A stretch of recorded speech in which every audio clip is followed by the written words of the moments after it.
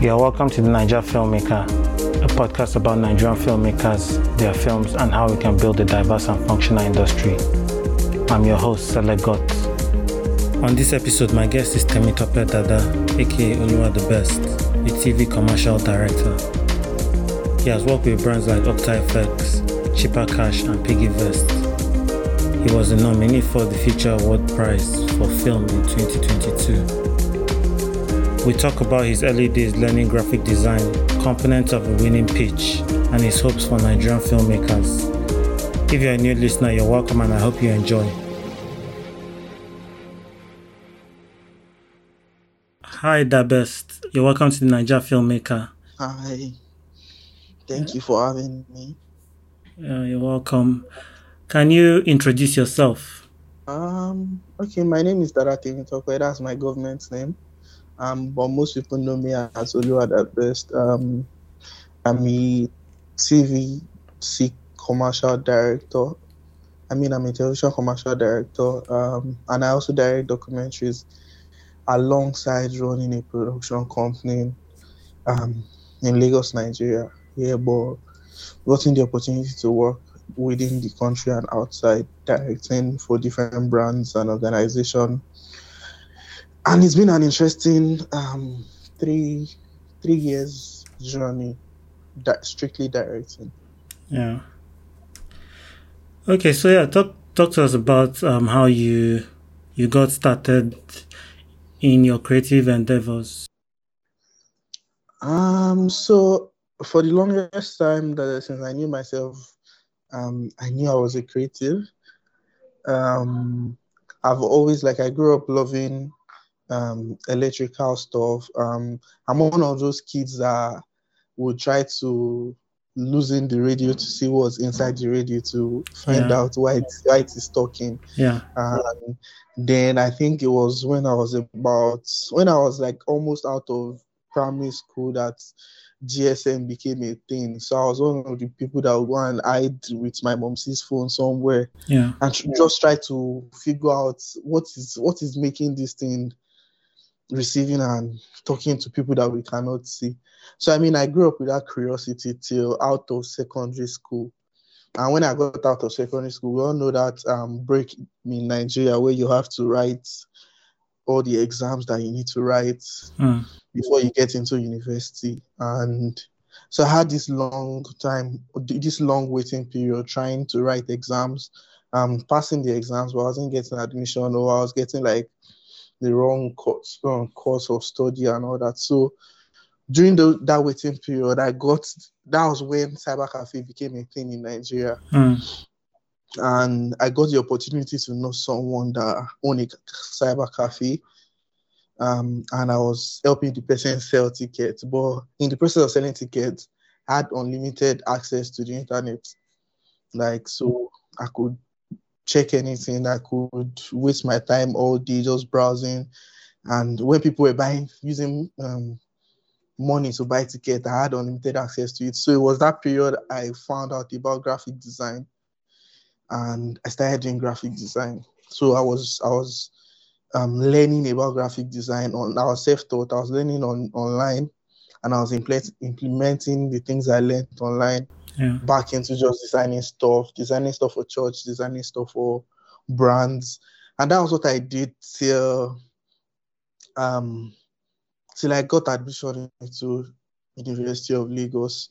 And when I got admission into University of Lagos, I needed something that would make me more money. Graphic design wasn't that profitable then. It was profitable, but it was not something that would sustain me in school, because at that time, I already lost my mom, who was my major financier. Yeah. So I needed to finance myself through school. That was when I picked up photography. So picking up photography was, this is something that I can make money from, and it will not affect my education. It means I can go to shoot events during the weekend, because events was majorly weekends then. And during the week, I can be in school just studying. So I did that for a couple of years. I think it was 200 level. Then I got bored of photography.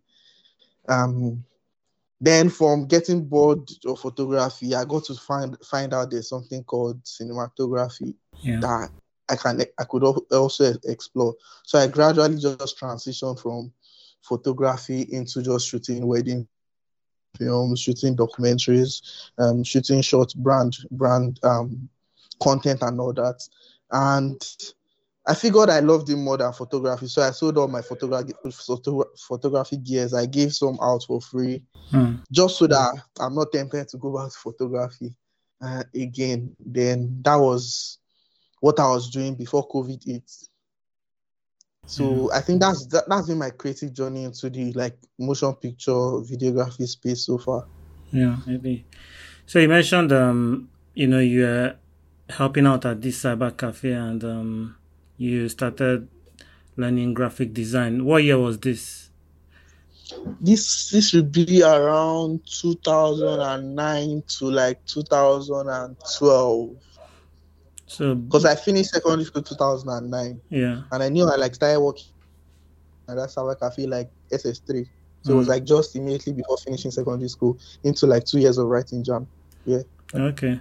So by any chance, did you learn with YouTube, or how did you pick up? I can't even remember how I learned then. So I think it was majorly just I saw Corel. You know that time there used to be like CDs. You buy CorelDRAW CDs. Yeah. It's not like you download and install. It's like you go and buy a Computer Village.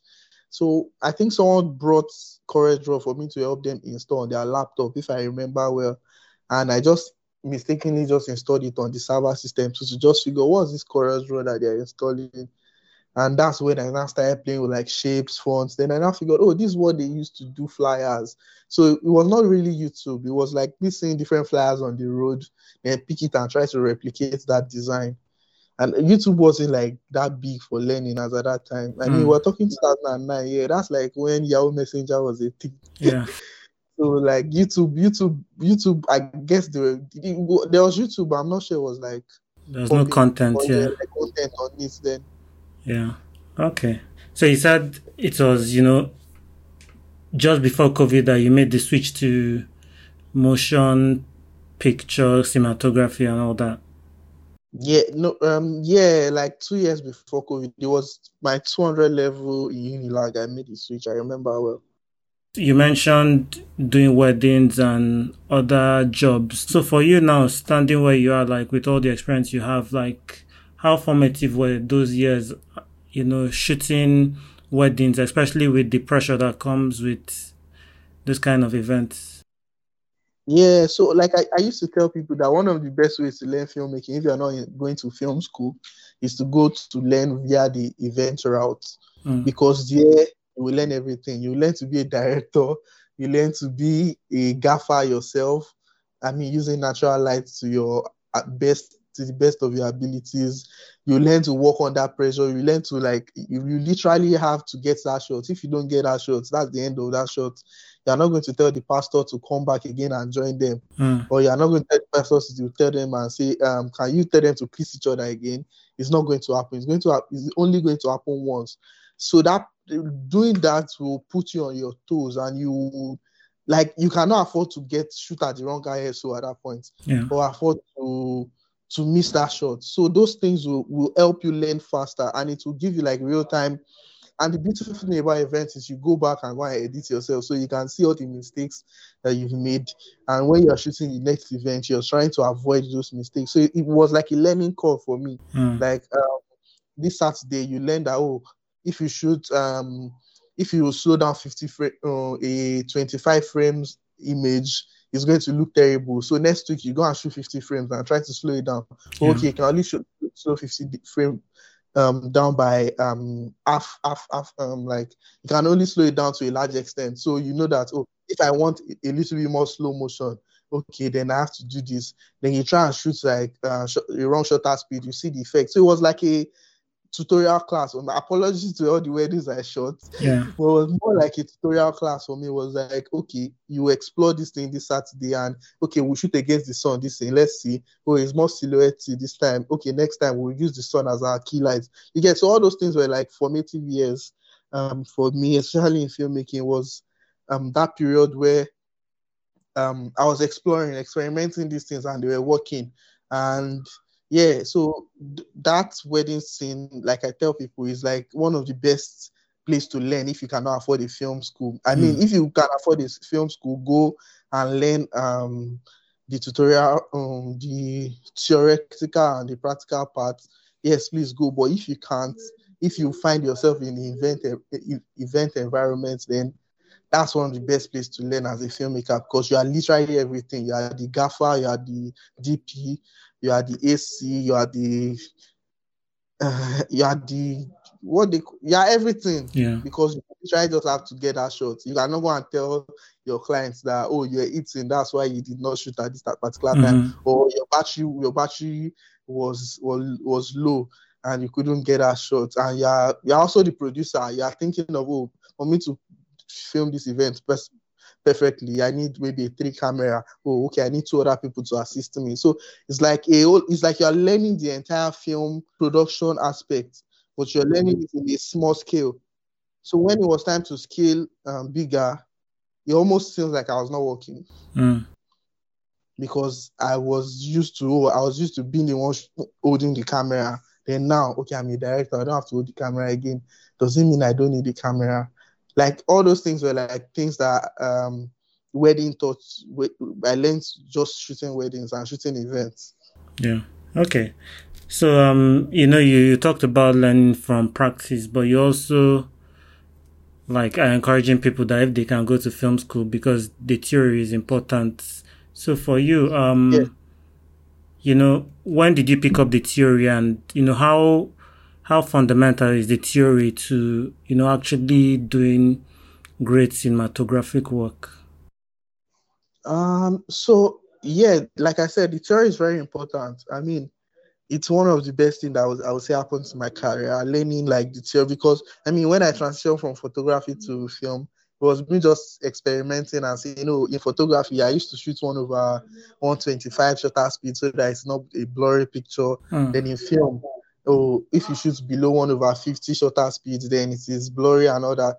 Then the motion blur is terrible and all that. So it was just those experimental phase for me until I got an opportunity to be in a like proper, it was not a film school, but it was a cinematography class. So there was, while we're shooting weddings, there was this guy that usually just scattered the whole online environment with content.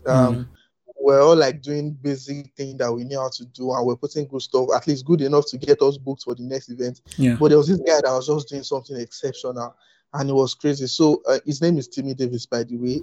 So I bought, and every time he posts stuff, it was awesome to just watch. It was like almost like, is this same wedding now? Why isn't the same Canon camera? So why is your own result different from mine?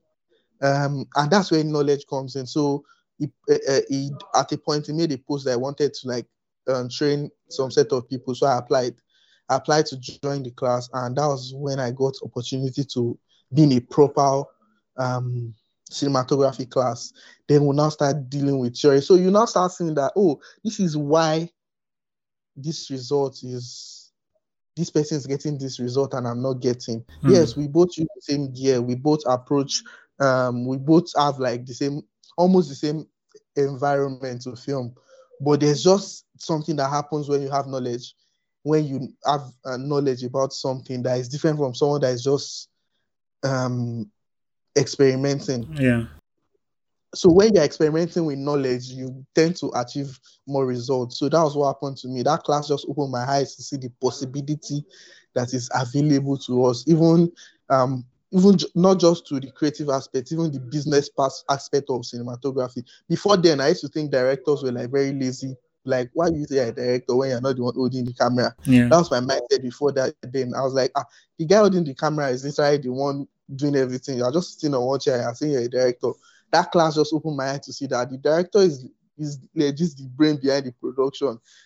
Because you're holding the camera does not mean that you have the whole picture in your mind. There's someone that has the whole picture that needs to put everything together, that needs to ensure that everything that he wants to achieve is what he eventually achieves on the film set. So that class just opened my mind to the possibility that is available to the regular filmmaker. And from that class, everything just changed for me, to be honest. Yeah. I mean, you mentioned, at some point you thought some directors were lazy and all that. So what does, stepping back and, just fully owning that director role, like what does it, and what clarity does it give you, and how does it help productions, once the director is kind of focused just on their job? So I mean, one of the things I learned off that class is literally that what I've been doing all my life has been majorly directing and other things. You get, so when you shoot weddings, you are the one that have like the idea of what's the story you're trying to tell. You are the one that is going to plot how many cameras you need to tell the story. You are the one that is going to like figure out how many team members you need to bring on board. Which kind of look and feel do you want this wedding to have? Um, what sound are you looking at using for this particular wedding film? Which is literally like you are the brain work of the project, Mm. and which is what directing is all about. Is you're like the one that has like the full idea in your head. Every other person just have a fragment of that. The DP just has like what the picture needs to look like in his head. Made primarily, he might have an idea of the story, but his own focus is just to figure out how this picture is going to be best. The sound guy also just has an idea of how he wants to create the sound that will feel that will fill in the mood that you want the film to have. But as a director, you are the one that has like the overview of everything, and you need to sit on that table to be able to see that overview just become a reality. Because Yeah. if you miss that, you've lost your job as a director. To be honest, every other person will move to the next project. They are going to hire them because I mean they will shoot great pictures regardless. Yeah. But if the project is trash, it's still trash. It's just trash with good pictures. You get, so um just that class made me understand that, oh, what I've been doing for the longest of time is directing, but I've just been directing and also being the DP, directing and also being the sound guy. Okay, now there's now a bigger project that I don't have to be the DP or be the sound guy. I just have to sit as a director and ensure that every other department functions well Mm. and they achieve what I want them to achieve. Okay. So, at what point did your big break happen? So I would say like it was immediately after COVID. So like I was saying earlier on, it was all leading to a fast and run life, a very, very like predictable future until COVID happened and events stopped. There was no Yeah. event. So there was literally no source of income apart from minor contents that we're shooting. So it Mm. was that time me and some couple of friends that I live with had to re-strategize and just started focusing on self-development. It was that COVID period we started experimenting lights, started writing like some short stories to film and see how it looked. We'll edit, we'll analyze, we'll go back again, try some other lighting patterns. Yeah. It was that period was just like self-development period for us. And immediately COVID stopped, we got an opportunity to go outside the country to shoot a commercial, an announcement commercial for a brand, and it became a thing. And from that job, the next job happened. Someone was on the board of decision of for a commercial, and my name came up, and they saw my work, and everybody just agreed, "Oh, let's use this guy." And that job, they all agreed for um, they all agreed to use me. It was the Octa FS commercial that I shot, Yeah. and that blew up beyond. It blew up beyond what I even envisaged. And when I got the brief, I knew it was a mad project here, Mm. but I didn't see it as a project that everybody would just. I mean, we're in the Nigerian market. I didn't know people would get crazy about transitions like that. I Yeah. didn't know people would. I didn't like. We're so used to like mediocre commercials that I didn't know that that commercial would people understand it. I don't know if you get what I mean. Yeah. That it's easier to do a simple commercial and just somebody talking and explaining things to people. When it comes to a commercial where it is self-explanatory, it needed to be perfect for people to understand. I knew creatives were like, I mean, the transitions and how we interpret it and all that, but I didn't know the general market would get it. And it was just like me and I didn't even see now. I only just saw that project, to be honest. I only just wanted that project to be successful. Yeah. And that's me with every of my job. I only just go into the job to make sure that this is successful. I'm not going into the job because of the next project or because of the one after that. I'm only just going to fully interpret this, let the clients be happy, and satisfy my own creative desires too. So that was what I took into the project. And when the project came out and the reception was great, I was surprised, because at some point I was like, what do people actually want like about this commercial? Because to be honest, immediately the commercial dropped, I started seeing a lot of things I could have done better on the commercial. Yeah. But I guess many people did not see that, so they love the commercial, and till today I still get referrals off that project. That's the most important thing. Just, focus on that one job, and things could come out of it. At this point, I'll ask, like, what's your director for TV commercials? For you, what is your best TV commercial of all time? Do you have one? Should I answer like should I give you a media answer or give you like a real answer? No, let's keep it real. Real answer is, I don't think I have the best. I have some that I like. Yeah. But I don't think I have the best, because I think what happens to me most times is after the project is out, I now start to see things I could have done better on the project. Then I begin to not like it as much as I used to like it anymore. You get so like the media answer will be, my next project is my best project. I mean, the next project is not out yet. So far, if I'm going to pick the two that I like most, it will be the Octa FX project. So I can't do two, I can do three. Yeah, okay. It's fine, yeah? Yeah. To be the Octa FX project, the cheaper Burna Boy commercial, and the Pocket Irasta commercial. Nice. Those are like my three. Because if I'm going to pick my style, I'm going to pick my style from those three commercials. Yeah. Okay. It's one thing to do one job, and it's another thing for the client to keep coming back. For you, how do you kind of maintain that ongoing relationship with the client, and how do you try to keep things fresh? That's a serious question. That's a very, very interesting one. Also for me, like I do say or tell people that relationship is key. Every other thing is a byproduct of relationship. As creatives, most times we focus on being creative.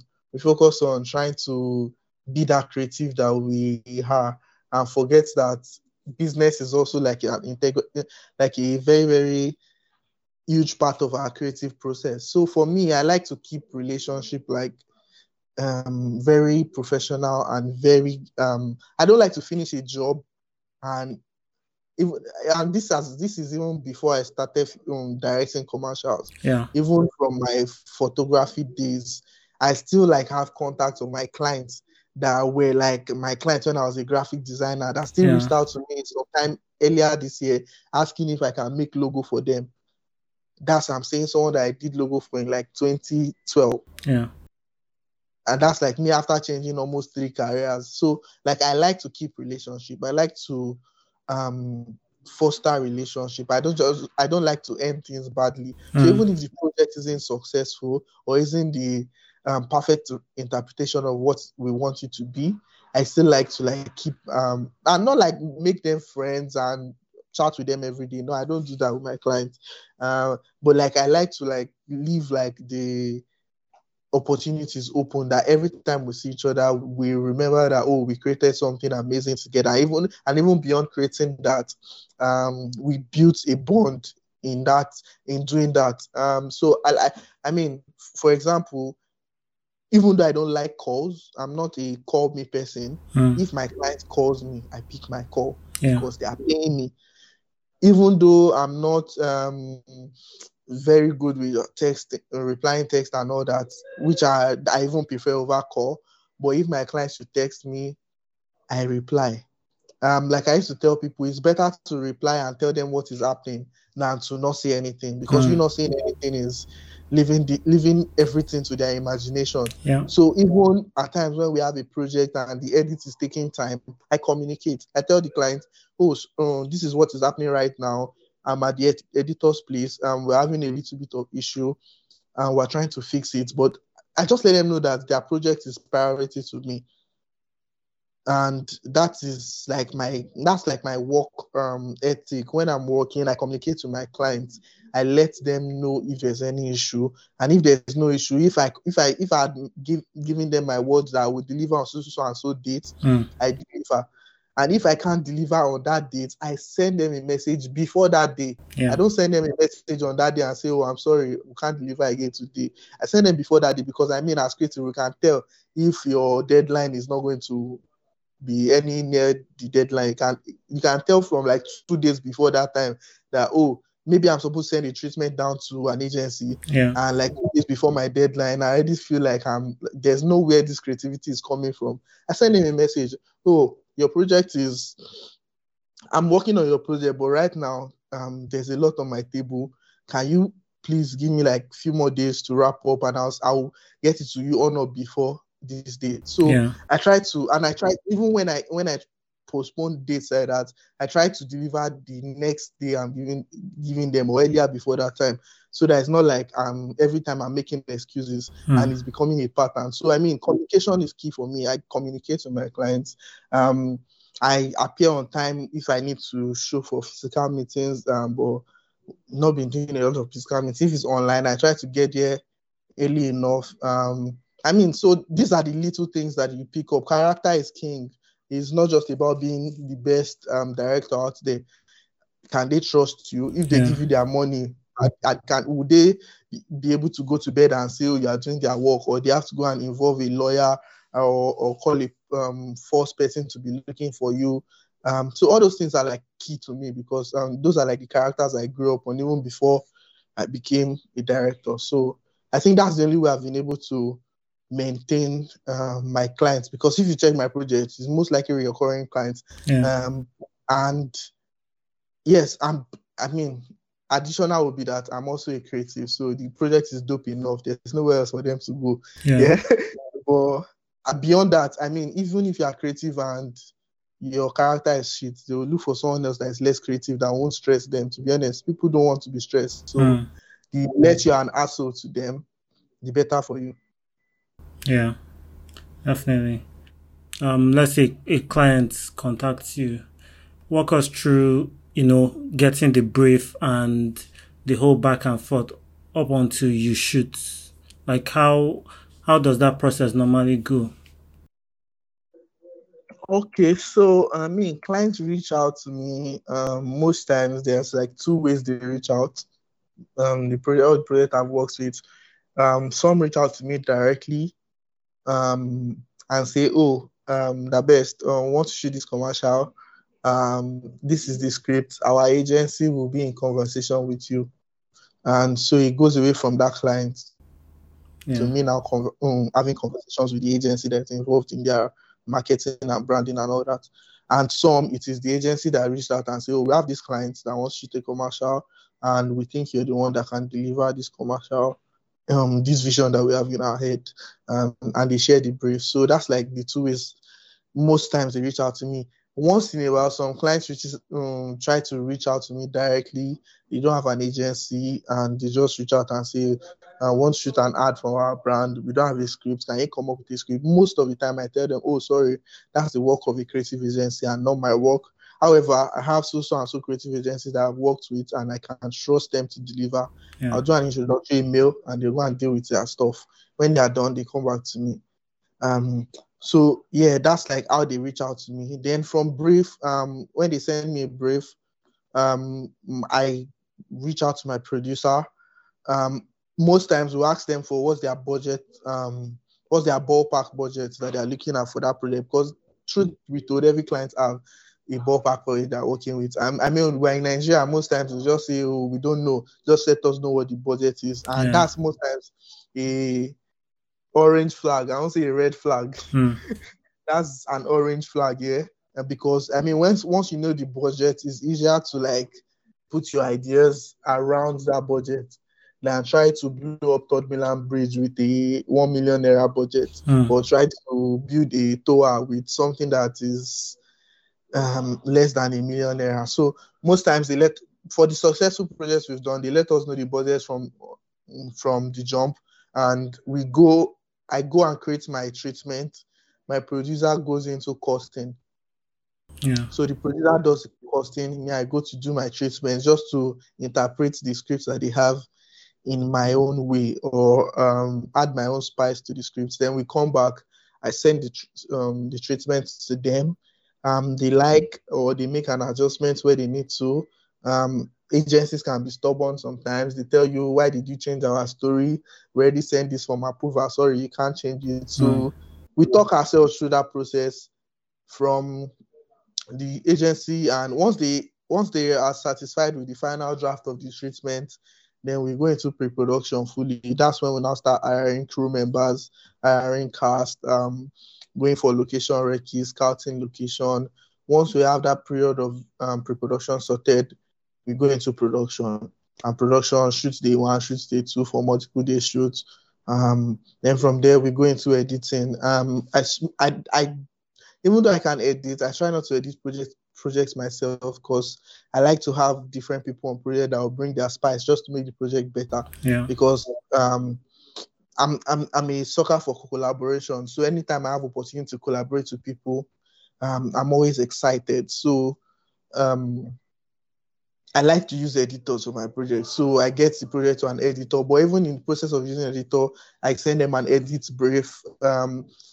We talk through it, probably a Zoom call, or if it's somebody I can go see physically, we have a conversation on how the edits will go. Yeah. Then does the first draft, send it down to me, make an adjustment, go back. Then second draft, I send to the client. They see it. If they have corrections, they send in. We adjust the corrections, lock offline edits. Then from there we go online, we go to colorist, VFX, sound design, and every other part of production. And that's like, once we have that all logged, we send it back to the clients. They like it. If they need to make adjustment, they make an adjustment. Then we go back to review and send them the final draft, and we get our balance. Yeah. Nice. So do clients like to work with would I say storyboards or visual? Are the treatments normally visual, or it's kind of you breaking down what you want to do? No, the treatments are visual. Most of my projects have not used storyboard, because my treatments are highly visual. Yeah. Because in my treatments, you'll be seeing video references, how the transition is going to look like, scene to scene breakdown, pictorial. You like almost be able to see how the whole commercial flow will be like, just reading through the treatment and seeing the references there. So even from the treatment alone, we can go to shoot and have a successful shoot. But even after that, I do a short list that has like pictures, something more like a storyboard, but with pictures, real frame of how I want each frame to be. Yeah. So there's a lot of research that goes into my creative process of creating treatment and all that. It's not just me just writing some jargons and sending it to the client and trying to develop it. No, it's me doing a lot of research, finding similar references to things I want to achieve and putting it down in the treatment. So it's very, very complex for me. Okay.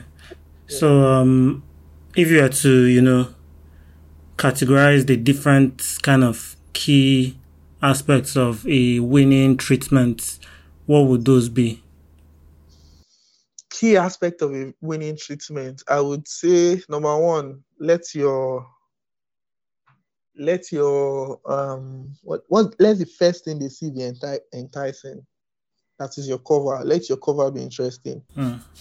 Go hard on your cover, because that's the first thing they see. Then let your introduction be impeccable. Let them read your introduction and know that they hired the right person. And thank God these days we have like AI systems that can help you in writing your introduction better. So you can just draft your ideas into like AI, ChatGPT and all that, and allow ChatGPT to help you reform it in such a way that it is presentable. Yeah. Then your references has to be strong. You don't just put up, for example, if the scene says we The camera opens with a close-up shot of a bedside lamp. Don't just go to Google and type bedside lamp and just pick any image and just drop it there and say, oh, they say bedside lamp. No. Do your research. Get the best angle of a bedside lamp that you've seen in your life. Like, that would depict the story and put it there. So when they see that picture, they know that, oh, this person, we can trust this person with our money because even the pictures and the video references are creative enough. Yeah. You get, so there's a lot of research that needs to go into your treatment. Then 3, less words, more picture. Less words, more picture. Don't make it be too wordy. Use visuals more pictures and videos. Yeah, use pictures and video more to depict your idea than just slapping words on every page. Then lastly, be able to defend it and just explain what you're trying to achieve to the clients. At the end of the day, they've seen your reel, they know what you can do, but this is just you trying to give them a second level of trust in your ability to deliver their idea. Yeah. Okay, so at this point, we'll take a bit of a detour. Can you mention 3 random facts about you? Random facts about me? I check YouTube every day. There's no day since 2020 or even before then that I don't watch YouTube. Yeah, how many hours or minutes? I try to learn something new. How many minutes or hours do you spend? I'm not sat down to calculate that, so I don't know. But I spent a good amount of time watching stuff on YouTube. I'm just watching random stuff, not necessarily like commercials and all that. But I just try to learn something every day, something new. So every day of my life, I try to learn something new that I've not seen before, or just remind myself of something that I've seen before. So I'm a YouTube fan. Second, I don't really like movies that much. Okay. Why? I don't know. Maybe because I didn't grow up on like heavy on TV. I grew up heavy on computers, so I only watch movie when it's overhyped or when the trailer looks interesting to me. Yeah. And I'll try to find out what's in the film. But like watching film is not like what I do at will. Yeah. Then what's the third one? I wear black a lot. So it's not a production thing. It's just like you prefer black. Yeah. Well, my life is largely revolving around production. Yeah. So that influences my wardrobe to a large extent. So by default, I have plenty black outfits. And so when it's time to go out, I just pick one of them. Okay. So, you have mentioned that, you started from graphics, you went into photography, you did weddings, now you're doing TV ads. Basically, yeah, you like to explore new things. So what's the next frontier for you? Do you know? I have an idea, but I don't know fully yet. Can you share? No, it's not what I can share.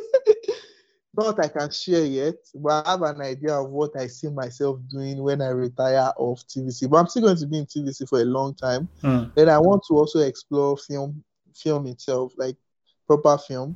Yeah. So this year I plan to do my short film.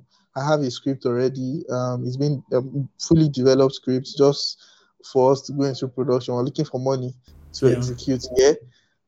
So I want to just explore the short film and festival routes to see if directing a feature will be a thing. But majorly, I'm going to still be in this commercial space for a long time. Okay. Just working on, because to be honest, we don't have enough commercial directors in Nigeria yet that are delivering at like a global standard yet. We have new people entering the space every now and then. I'm excited for what is happening in the music video space and all that. And I wish that we can also replicate that level of professionalism and trustworthiness in the television commercial space. Yeah, a few directors are coming up, and it's interesting to see the projects that are coming out of this space, which is my goal. So I tend to do educational projects too, not just directing commercials. I train I train people on cinematography and all that. But this year, I'm also trying to focus on like training even directors, not just people entering the cinematography space. Yeah. I'm trying to focus on also training other directors, especially people that are interested in television commercials. Yeah. Um, so my next adventure is not filmmaking. After I'm done with television commercials and maybe explore features, it's not filmmaking. Yeah, Okay. but I mean, it's still going to be something creative. So Nice. I'm still going to be here for a long time. Yeah.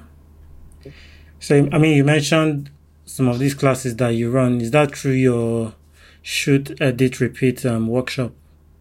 Yeah, that's my shoot, edit, repeat workshop. It has largely been focused on just training people to understand the basic and essence of filmmaking and cinematography in general. But I'm also looking to do like a streamlined phase of that into people that are interested in actually becoming a director. But the entry level, the entrance for that is not going to be open to the general public. It's going to be screened. You have to have done some projects in your life Yeah. before you decide to come and enter that class, because I don't just want random people that have no idea what filmmaking is register and say they want to become a director. You need to have explored other things in filmmaking first before you decide and say you want to be a director. So you are nominated for the Future Award for film. Yes, I was. How did you feel when you heard that you were nominated?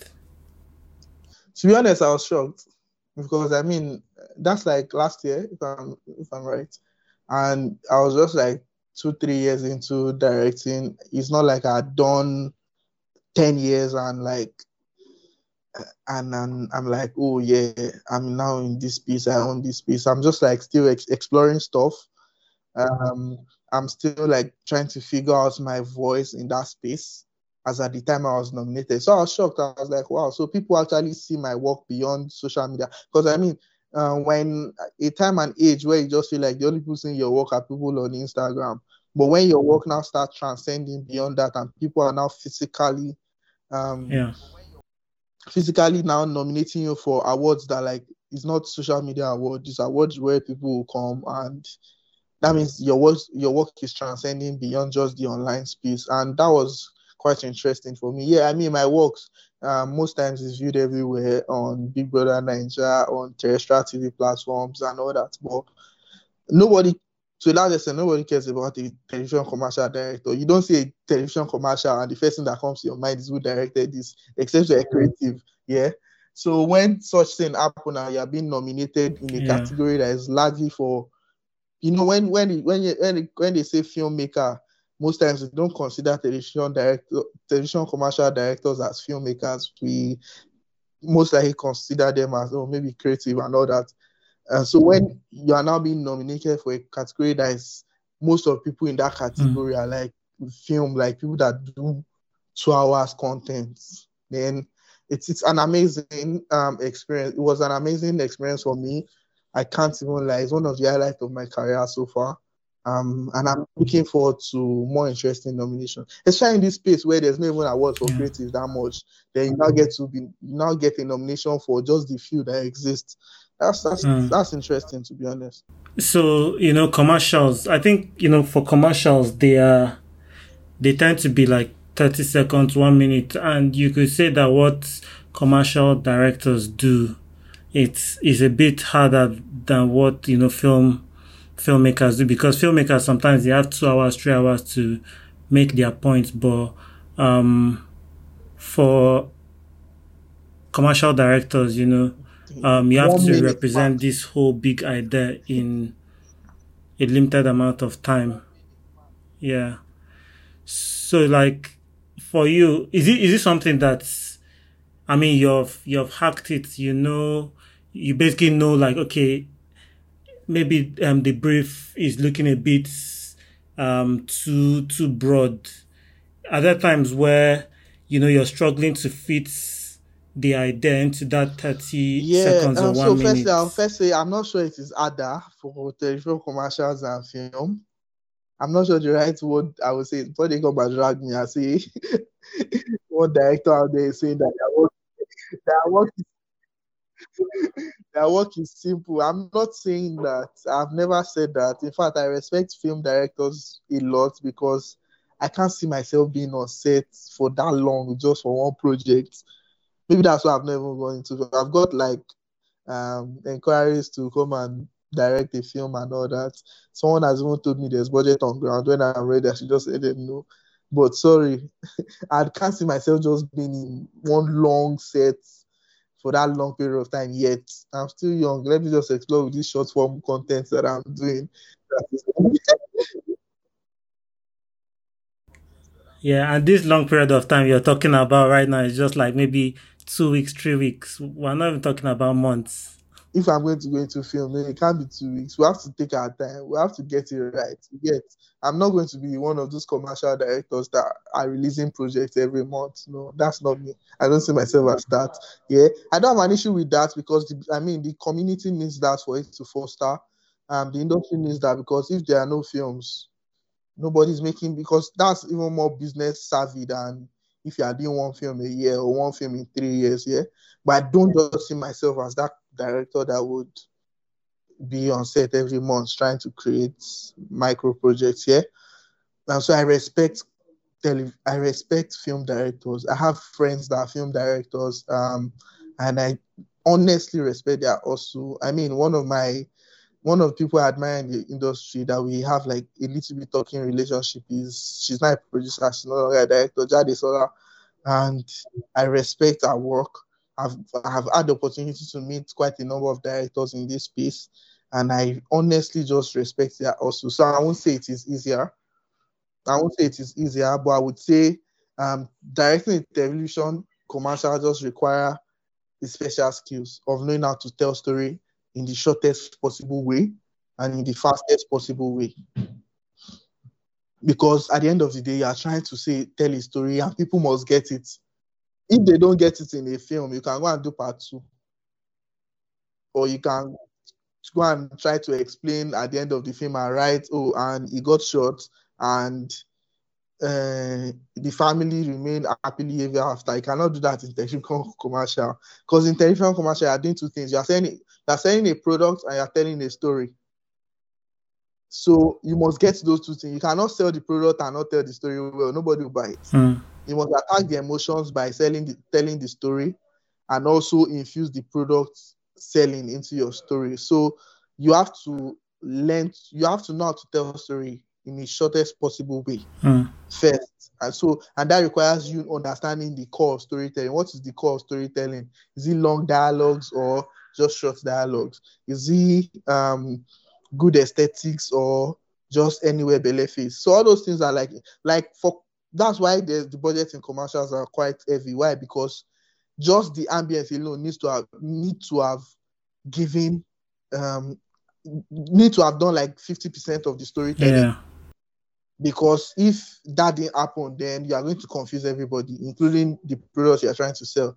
So I would say it just requires a special skill of understanding how to tell a short story. And I think filming documentary for the longest time has helped me understand that part of storytelling because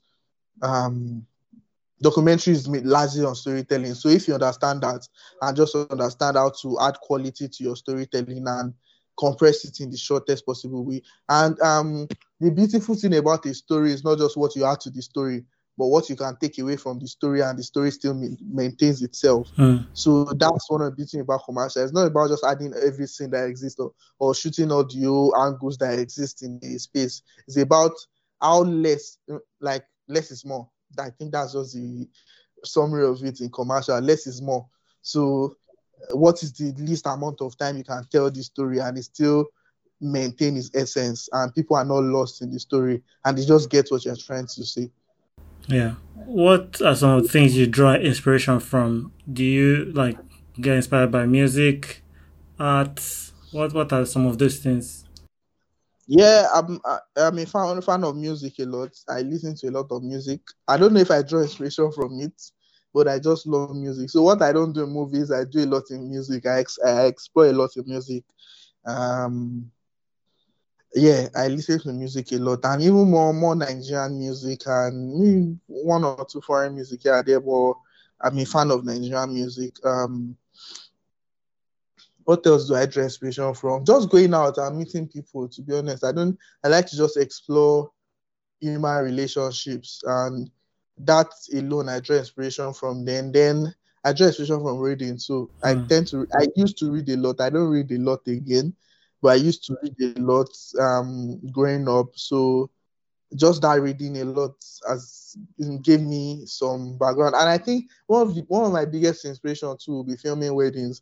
Weddings just opened my eyes to a lot of possibility that things exist. Because I mean, if you're trying to tell a story and you don't know that the story exists, then it's going to be difficult. So filming weddings just put filming weddings and documentary placed me in some rooms that I normally would not be, because I didn't grow up in a wealthy background. We're comfortable.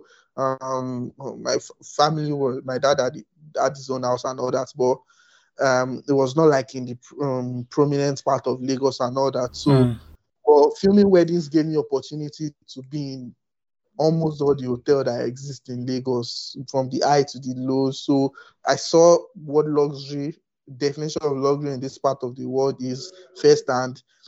Filming documentary gave me opportunity to travel to several countries without me buying ticket or getting trying to also for visas myself. Just my camera, and the client is paying for the ticket and visa. So I mean, filmmaking just gave me that opportunity to explore, and that opportunity is what I'm putting back into my craft. The things I've seen and the things I've experienced is what like majorly form how I interpret briefs that I get. Then I try to research a lot. Always on different commercial sites, just checking out what is happening right now. I've probably seen all the Super Bowl commercial that exists since 2020. For all the brands that I'm a sucker for knowledge, so I probably watched all the Super Bowl commercials that exist and just see how they infuse their storytelling. And I also watch like African art, so that I'm not lost in the Western interpretation, that I forget to interpret it in our own culture and way. So I mean, those are things I draw inspiration from every now and then. Okay. And what documentary subjects do you have an affinity for? Like, what subjects in documentary do you like exploring? So to be honest, I like brand documentary. I like to do brand documentary, just brand storytelling. I like to explore. I don't like to explore the poverty part of Africa in documentary, because I believe that's not all that we are made of. Yes, that exists. I cannot deny that doesn't exist. It exists, but I believe that there are more African stories that we can tell that is not poverty driven. So I like documentaries that are real, brands, individual. Those are like my core, and just emotional stories. I love that. I love to tell that a lot. Okay, so you've worked with OctaFX, GT Bank, Cheaper Cash, Piggyvest. The list goes on. Do you have some brands on your wish list? Who do you want to work with? Maybe you can manifest. It's there. I have two that are top on my wish list. I want to work with Apple, and I want to work with Coke. If I get to work with those two, then I can retire and go to my next creative venture, journey or creative endeavor or adventure. But once I work with Apple and Coke, and Nike, those are the top three I want to work with: Apple, Coke, and Nike. Okay, fingers crossed. Wow. Looking forward to that. The art space, it's kind of a different world from the film industry, but we're kind of interconnected in a way. And as a whole, the industry is moving as one. Things tend to affect both sides, both the commercial space and the film space. What do you think, as an industry, we need to prioritize? What do we need to improve based on how we do things?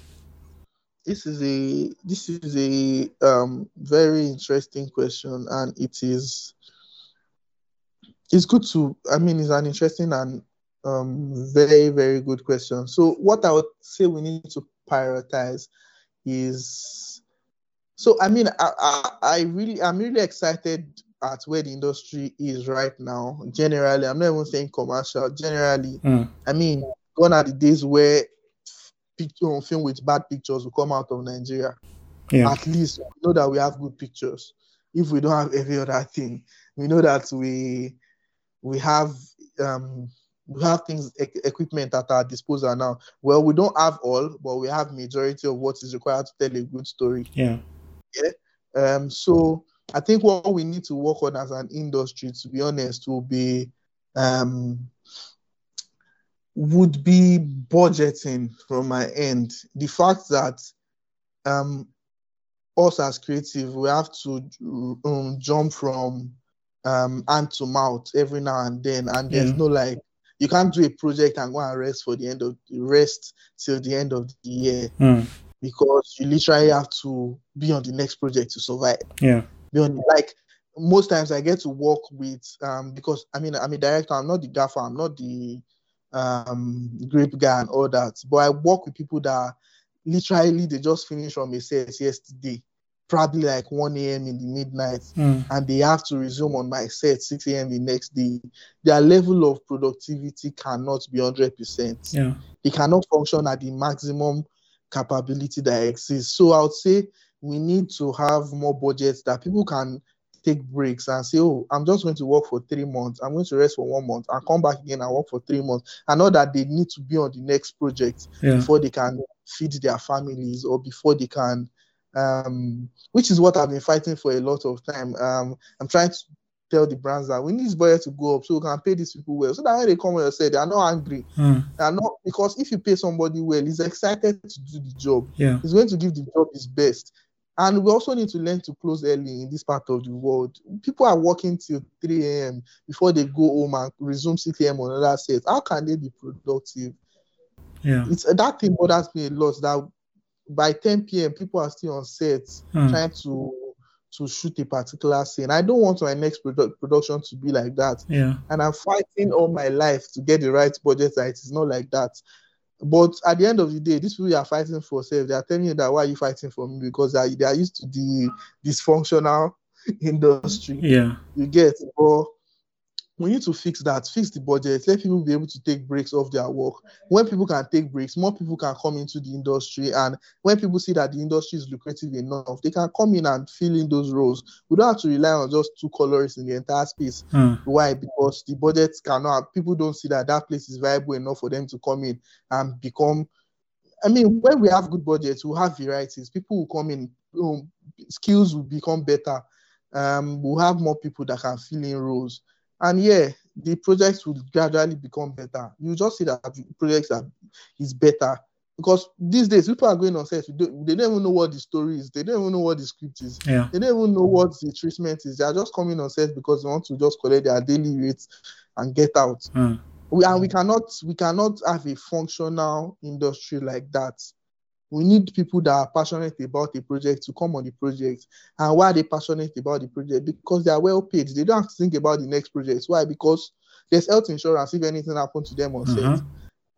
If things go wrong, if we didn't finish the shoot in 1 day, there's backup contingency budgets that will fix in for the next day. That all of us can close at 6 p.m. or max 8 p.m. and go and chill and resume again the next day, 7 a.m. and film. You get, but when we are working from 6 a.m. to 3 a.m. and we do the next day, and it's like that every day of the week, without health insurance, without all these things in place, we're just going to drive each other till we're all crazy and everybody's moving mad.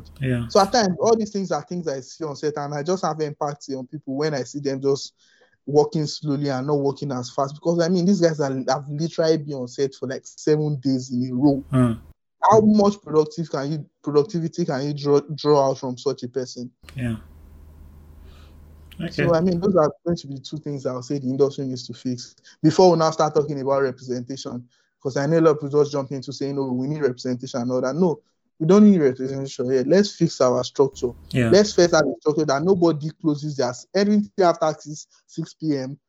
You are paying people extra money to be on your set. Definitely. Let's first have that law. As that's a law that anything after 6 p.m. you pay people extra money to be on set, and you have to provide accommodation for them. So all those things are like basic that we need to fix. Then if we fix that, we can now start talking about representation and exporting the brand and all those things that we like to shout a lot. Okay, nice one. Yeah, how can people keep up with, all the new work you're putting out? I think I like to share a lot. So, I mean, still be social media until I stop sharing. Okay. But for now, I still share a lot of my work on social media. So you can always follow me on all social media platforms. Not all. I'm only active on Instagram and Twitter. I don't know about Facebook or any other one that exists. But I mean, Instagram and Twitter, same handle at oluwadabest. My website, oluwadabest.com. There will always be my project on my website, even if it's not on Instagram or Twitter. You see it on my website because, I mean, that's what I send to my client every now and then. I don't send them my Instagram page. Yeah. Because I'm not an influencer. So most times my works are like on my website. You'll see there. Yeah. Okay. Thanks, Oluwadabest, for coming on the Naija Filmmaker. Thanks, boss, for having me. We have come to the end of this episode. Remember to rate and review the podcast. You can also follow me on Instagram, Twitter, and Facebook at Selegol Film, and the podcast at the Naija Film Pod to share your feedback. You can now support the podcast by visiting the website to donate. See you on the next episode. Have a good one.